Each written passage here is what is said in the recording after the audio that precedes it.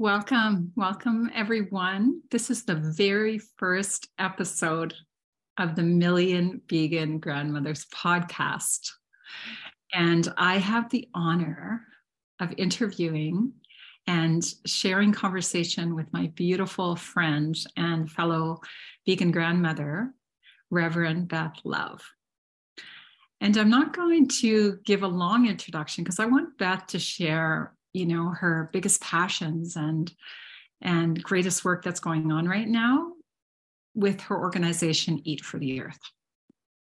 So I'm going to introduce her as my fellow friend and trailblazer for all of us that are living in a way to sustain the earth and to heal her and to bring us home. To bring us home to who we really are. As Judy Carmen, another grandmother, says, Homo ahimsas. So Beth, I would love it if you just jumped right in and started sharing whatever you feel like sharing about your organization that has been growing astronomically and is supporting so many people and communities. Eat for the Earth. Thanks, Beth. Welcome.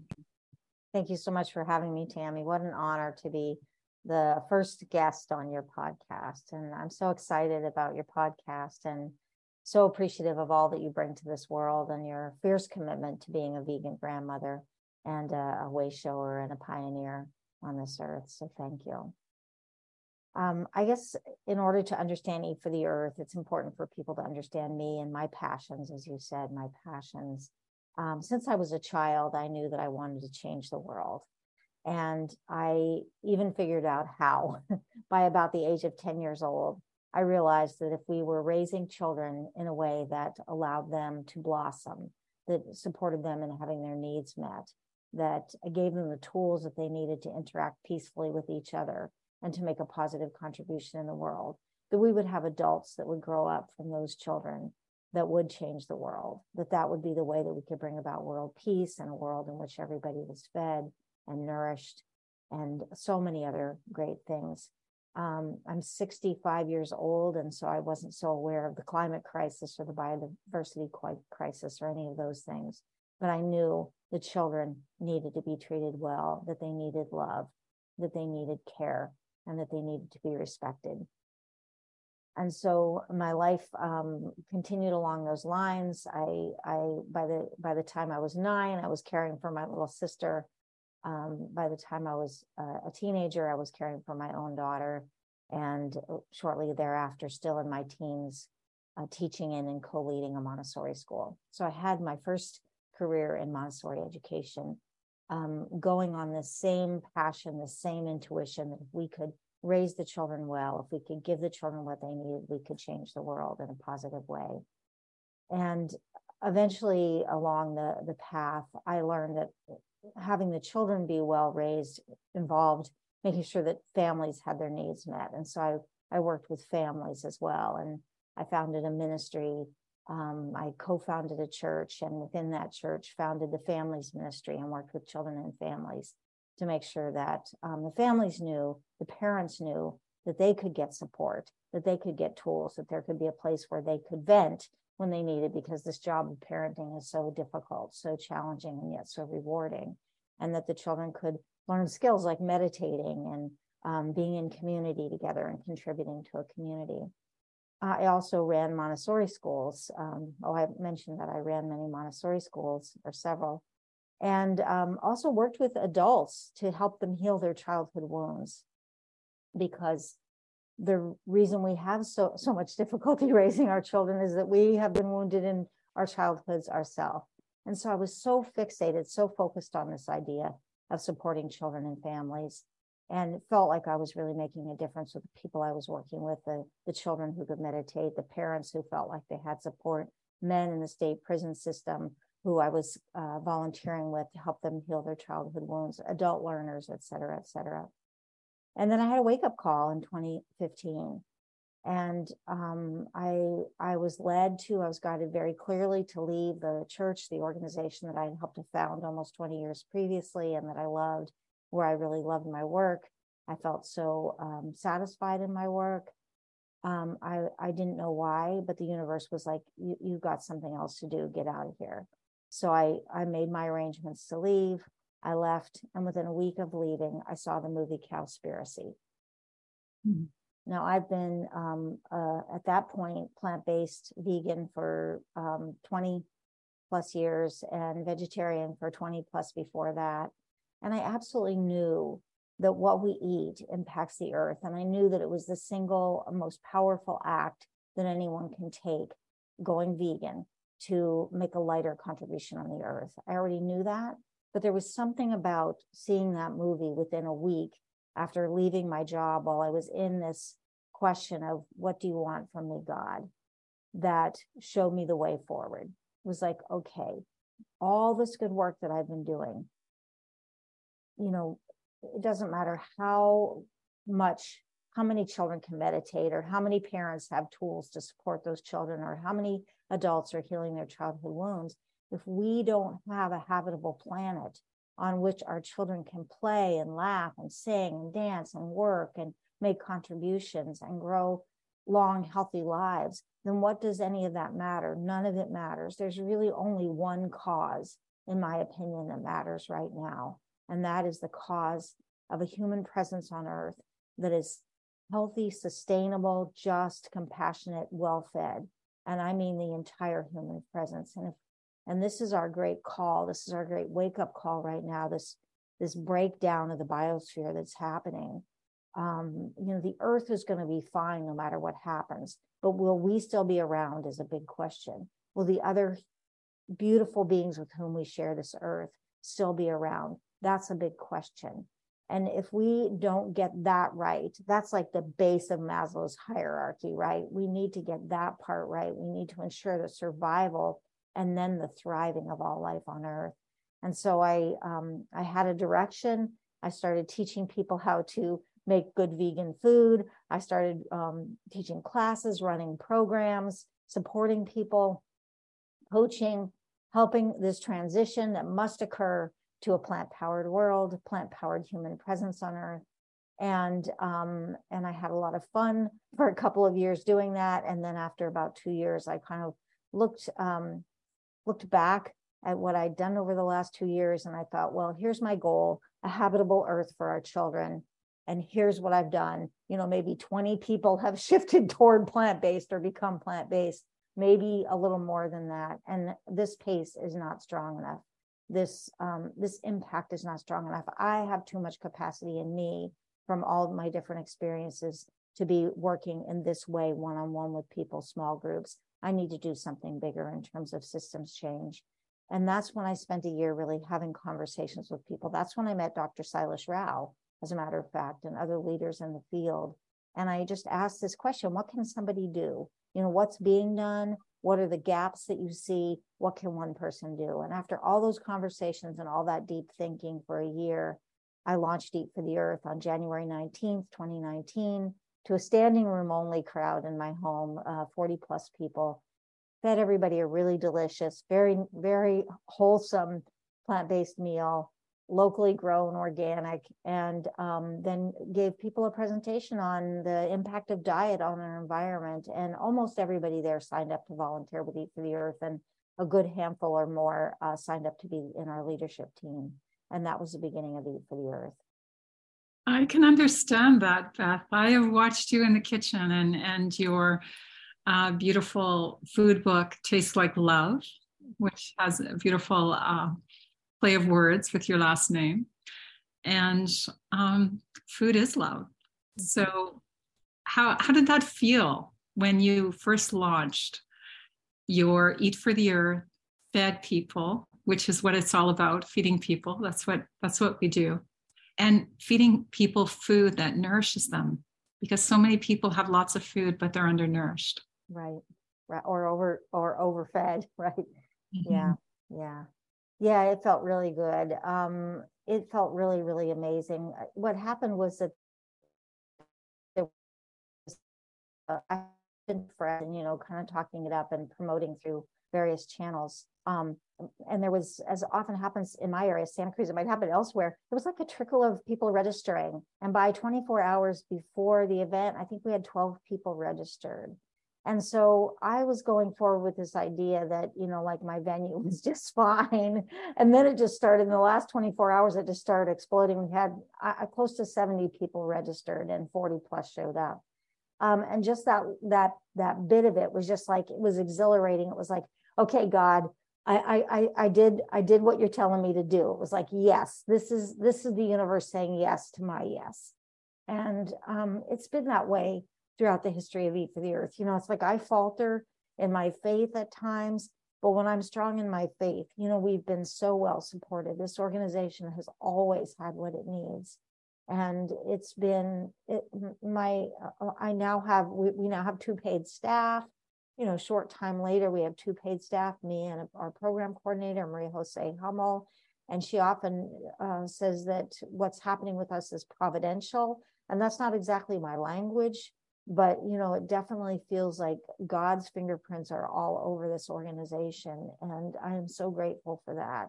And I just keep praying to be in alignment, and to have it be not my will, but thine be done, and be in a state of humble expectancy, while also claiming and knowing that there are things for me to do and there are ways for me to show up as my big self. So it's not about being a puppet, being tugged around by a God in the sky, but being a co-creator with the divine, and trusting that even though there are forces in the world that appear to be huge, that appear to be counter to our mission of a plant-powered world, of a vegan world, there are these huge forces, but they do not have the last say, or then they are not as powerful as the one that we serve and that we are. Thank you, Beth. Beautifully said. And I wonder how many people, when they're asked to step up, that divine, well, who am I is often the question. And, Marianne Williamson would often say, well, who are you not to? Who are you not to step up into what you've been called into? Mm-hmm. But it provides its challenges, doesn't it? It's constant filling the space, and the faith and the understanding that we will always be given what we need to continue on. Mm-hmm. And it brings me to just a bit of maybe a bit of a sidebar that I think about a lot in this area.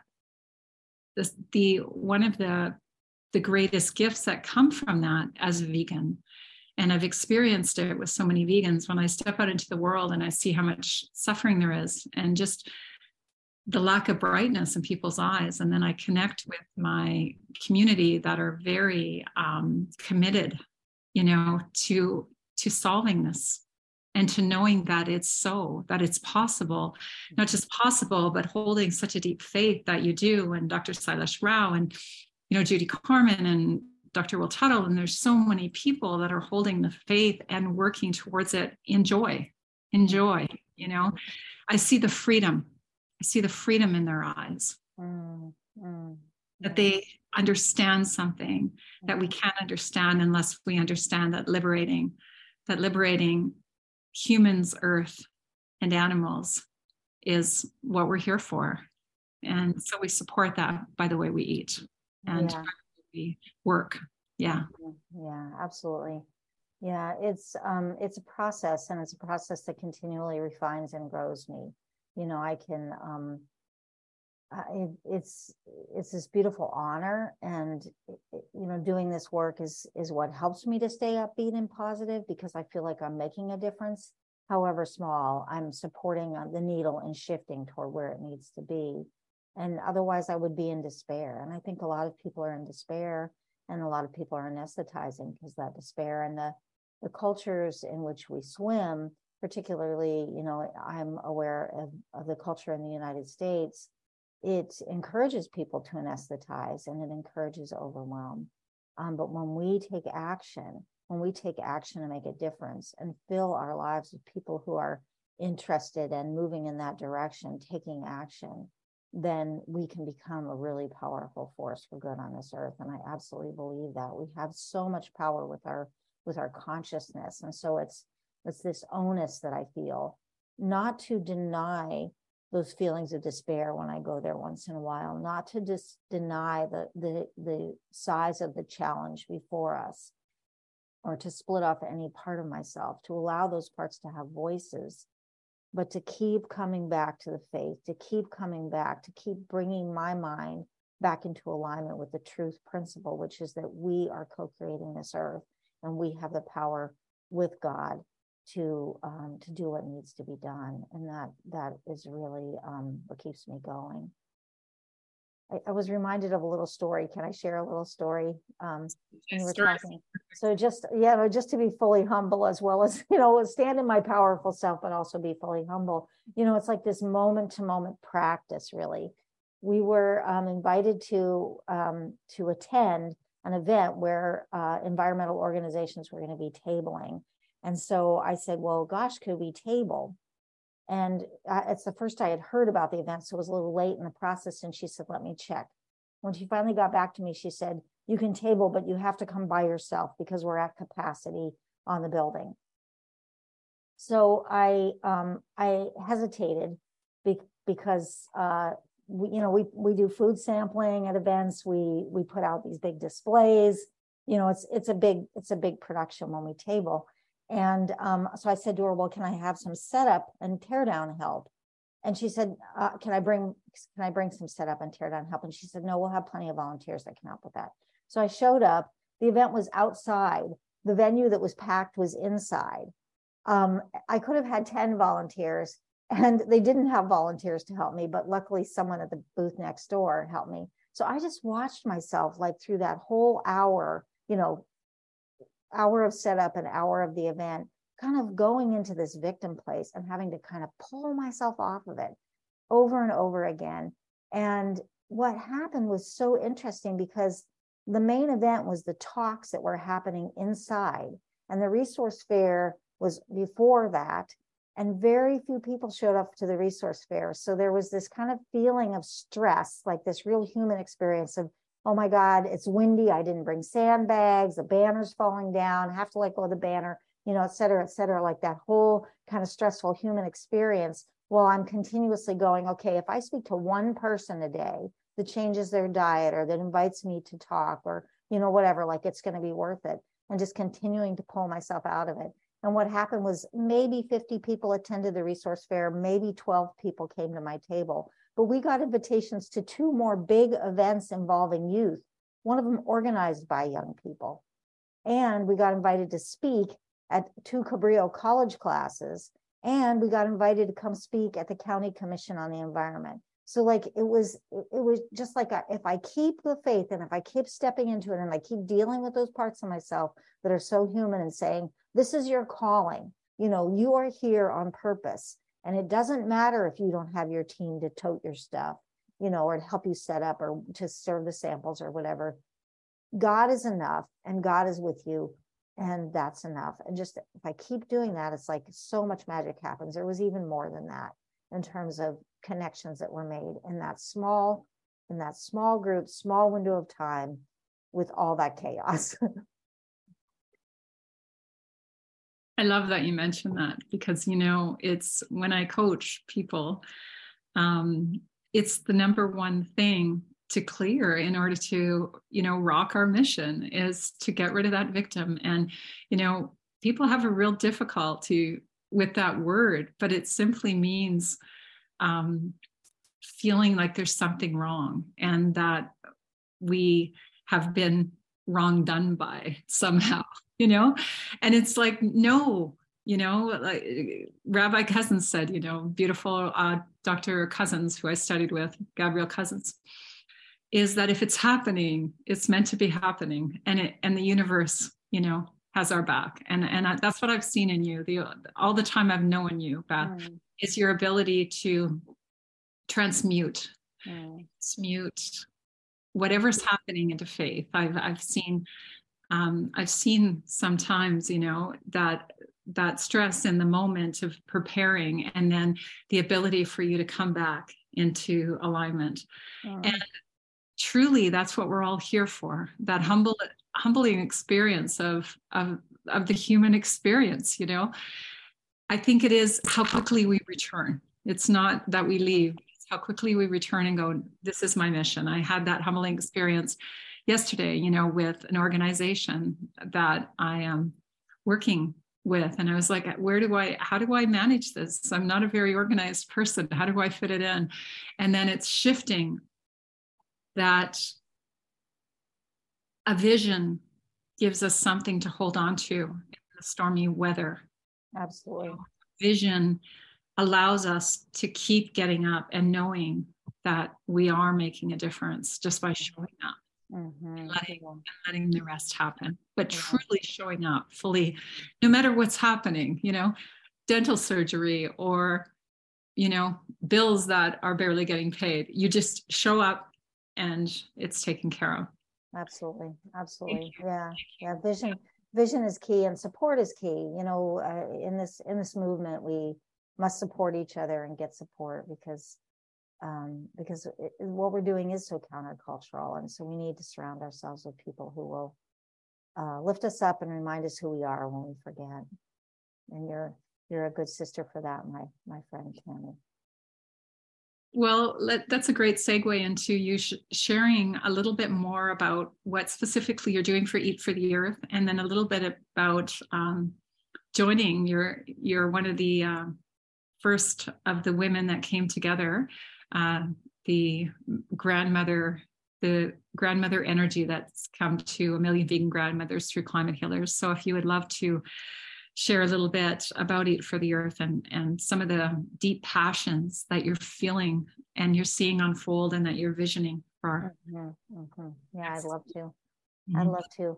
So one of the things that I loved about my old job was the combination of one-on-one connection or group connection, being able to work with people directly and see the change, and then also being able to do systems change, create projects and things. And this is one of the things that's coming to pass about Eat for the Earth, is that it's this beautiful combination of being able to support individuals to make this journey to a diet that is good for them, good for the earth, and good for all lifekind, while also seeing systems change. So I'll give you 2 examples of that in the work that we're doing right now. One of them is with our program, which we call Salud en tu plato, Salud Health and to on your plato plate. When we're delivering the program to Spanish speakers, and we call it Community RX, Community Prescription, when we're delivering it to English speakers. And this program has absolutely exploded. We did a pilot in spring of 2022, which was mostly a learning experience, honestly, a very humbling learning experience, where we made some good connections, made some good partnerships, but didn't have very many people in the program. But what the program is it's a 10-day immersion in a whole food plant-based lifestyle with biometric testing beforehand and after, so that people can notice the changes in their bodies, which they notice within a few days. They report that they're sleeping better, that they're less depressed, that they're digesting better, that they have more energy, et cetera, et cetera. So that happens within a few days. And at the end, they get these test results, and our results have been remarkable. We have not had one single person. We've done now 5 rounds of the program, including the pilot. We have not had one single round where there was anybody who had not improved in some biomarker: cholesterol, LDL cholesterol, triglycerides, glucose, BMI, blood pressure, blood sugar. Something shifts. And for some of them, everything shifts. And for some of them, everything shifts dramatically. For example, in our round in December, there were some people whose a number of people whose LDL cholesterol was too high to measure. At the end, nobody's LDL was too high to measure. And at least 2 people, it was down at such a safe range, down in the 60s, that Dr. Michael Greger would call them heart attack proof. So to go from deadly levels of the contributor to our number 1 killer disease, heart disease, to heart attack proof in 10 days is pretty remarkable. So we're doing this, and the systems change aspect is that we're doing it in partnership with healthcare institutions and with community organizations. So, for example, the round in December which we had 34 people sign up for, and 34 people do.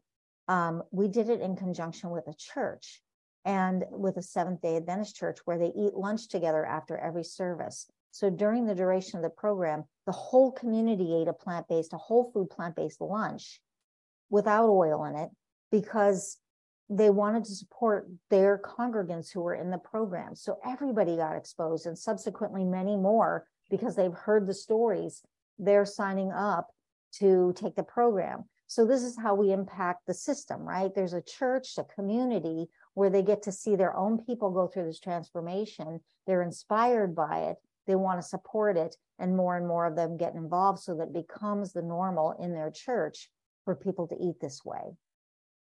We've been partnering with a nonprofit clinic that serves the lowest income people in our community, primarily farm workers and other low wage workers who are Latino or Hispanic.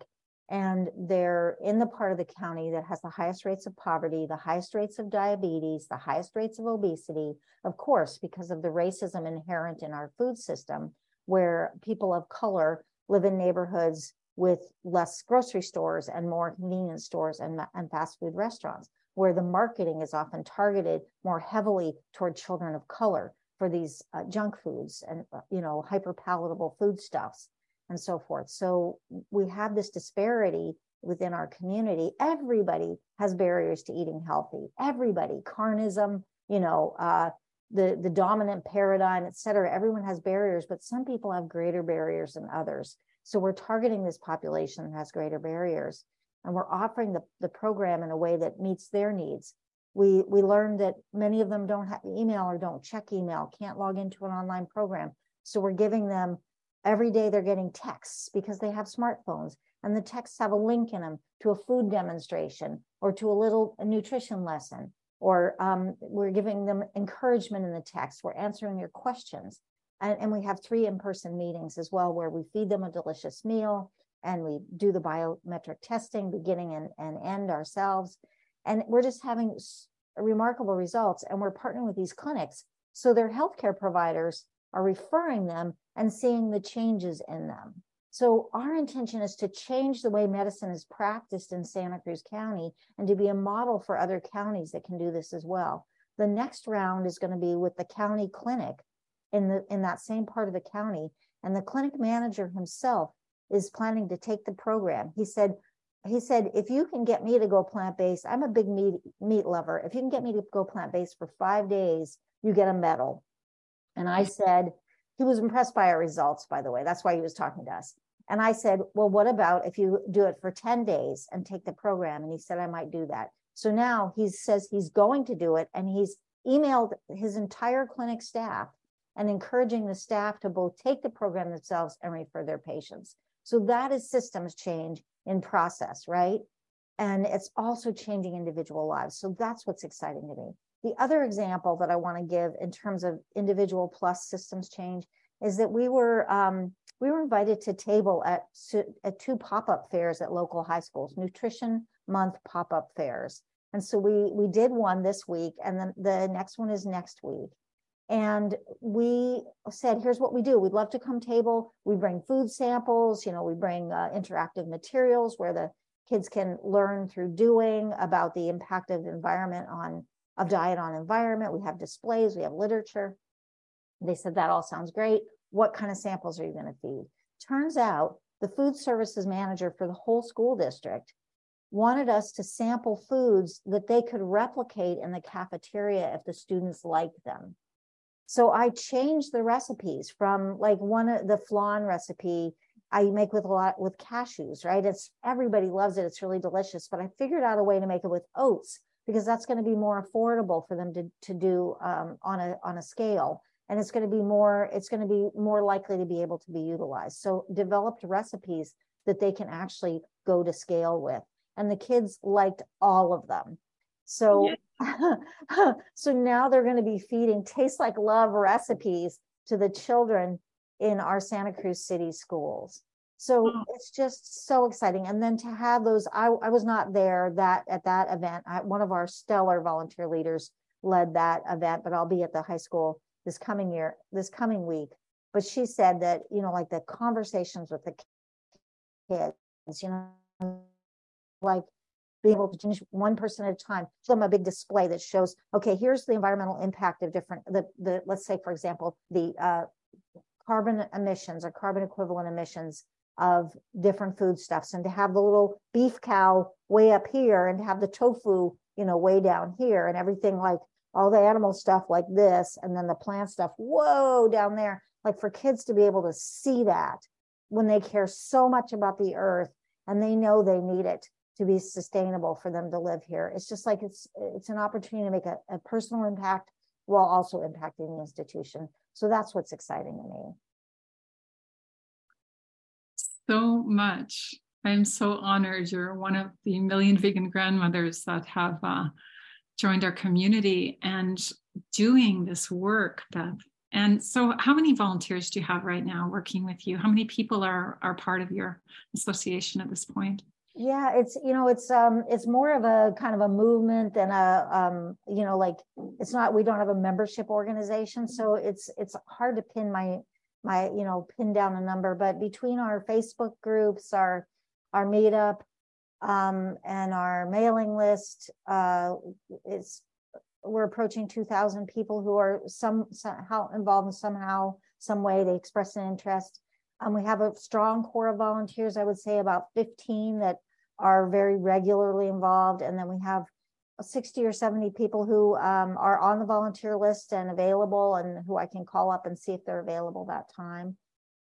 We have a board of directors now because we incorporated as a nonprofit in 2021, and very active, amazing, phenomenal board of directors. And again, we have 2 staff members now, paid staff. Maria Jose Hummel is a godsend. Another example of how this organization has been so supported. We we did this pilot in the spring, and I knew the potential of it, and I also knew that we needed more support. One of the reasons that we really floundered with the spring pilot is that I don't speak very much Spanish, and the population that we're outreaching to is largely monolingual Spanish speakers or bilingual people who are more comfortable in Spanish. And I also didn't, even though I did so many participant interviews, or informant interviews to talk to people about the population, I don't have the insider knowledge of the population. And I was relying on volunteers for translations and things like that. So I wrote a proposal, and I applied for funds from 2 of our local governments that the funding application was due around the same time as we were doing that pilot. So I was learning all this stuff.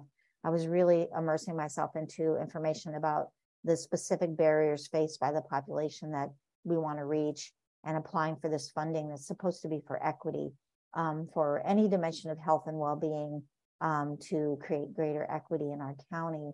And I wrote this grant. We were successful in getting it. And so I had the funding to be able to hire someone who was embedded in the population, who spoke the language. And I had approached Dr. Maria Jose pretty early on, even though I knew that it was very highly a big stretch, because the salary was not super large. The hours were great. It's a full-time position. I know she had a lot going on, but she's a person I had already known, who was already working in this field, who's already plant-based, who's already focusing on the Latino population, who's already helping people heal diabetes, which is really one of the biggest issues in that population, through plant-based diet. But one of my leaders kind of prodded me, talk to Maria Jose. So I talked to her, and she was like, well, it's not enough money. It's too much out. It was like, it's so predictable, but send me the job description. I'll see if I know anybody. So I sent her the job description, and it was so inspiring to her. But when I called her up to kind of check in a month or 2 later, when I was not finding anybody qualified, and these people who were applying, lovely people, don't get me wrong, but didn't even live in the area and wanted to do it remotely. I just called to check in with her, see if if maybe we could work something out, less hours or whatever. And she said God had been working on her, and she really wanted to support what we had to do. Okay, she has a master's in public health, a master's in human nutrition, a doctorate in naturopathy, and she's been doing this work for years. And she has this treasure trove of materials in Spanish and English, recipes, food demos. So, it's like just Eat for the Earth has been so supported. It's beautiful. Providential.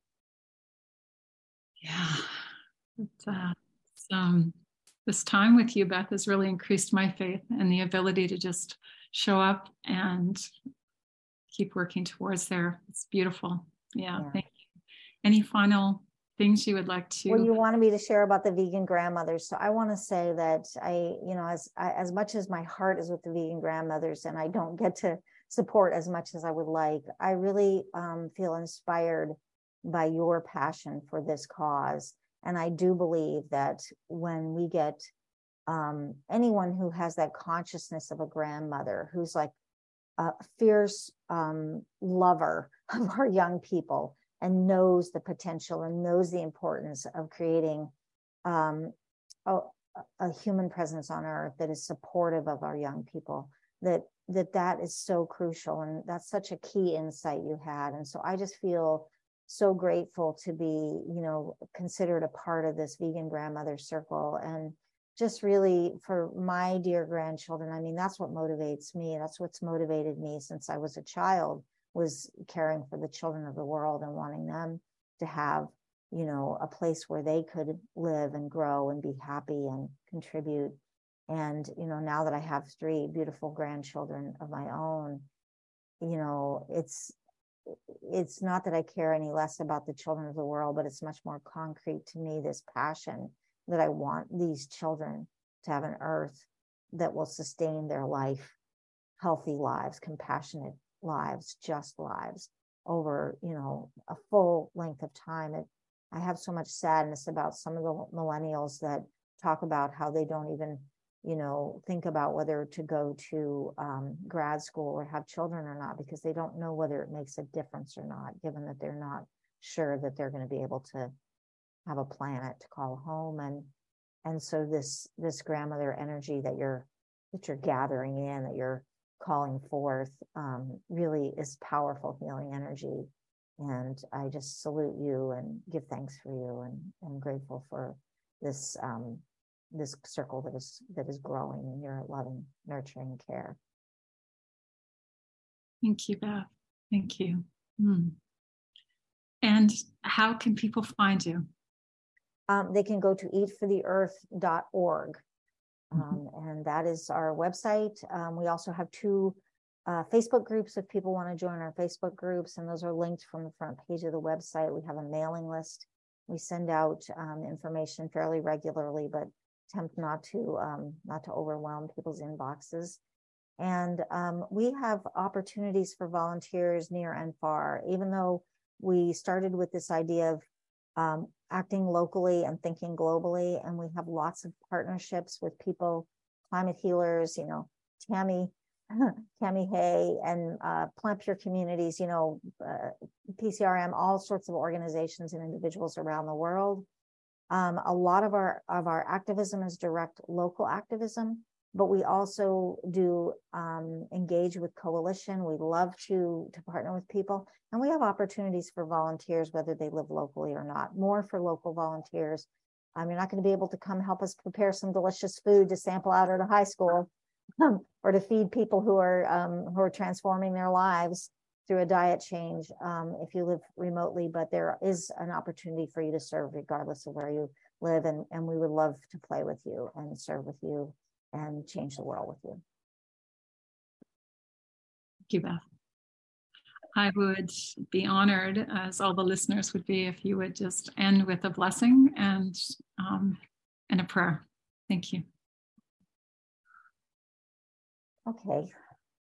Let's just pause for a moment. Let's take a deep, deep cleansing breath together. And let it out. Let's take another deep cleansing breath. And release. One more deep breath. And as we release the breath, we release tension, worry, fear, anxiety. And as we breathe in grace. and understanding and compassion, possibility, consciousness, freedom, and ease. We go to that place, the most high, the divine, any name, in any way we conceive of the divine. And we know that it is perfect, whole, and complete, always has been, always will be. We know that it is all powerful, everywhere, present, infinite, and eternal. We know that it is purely benevolent. And we know that we are one with this one, that there is no separation. If the divine is infinite and eternal, how could there be anything else? There is nothing else. There is no thing that can oppose the divine, the all-powerful. And so we are one with this one. And we are fully supported in it. It is breathing and moving and living in as and through us. And we are breathing and moving and living in as and through it.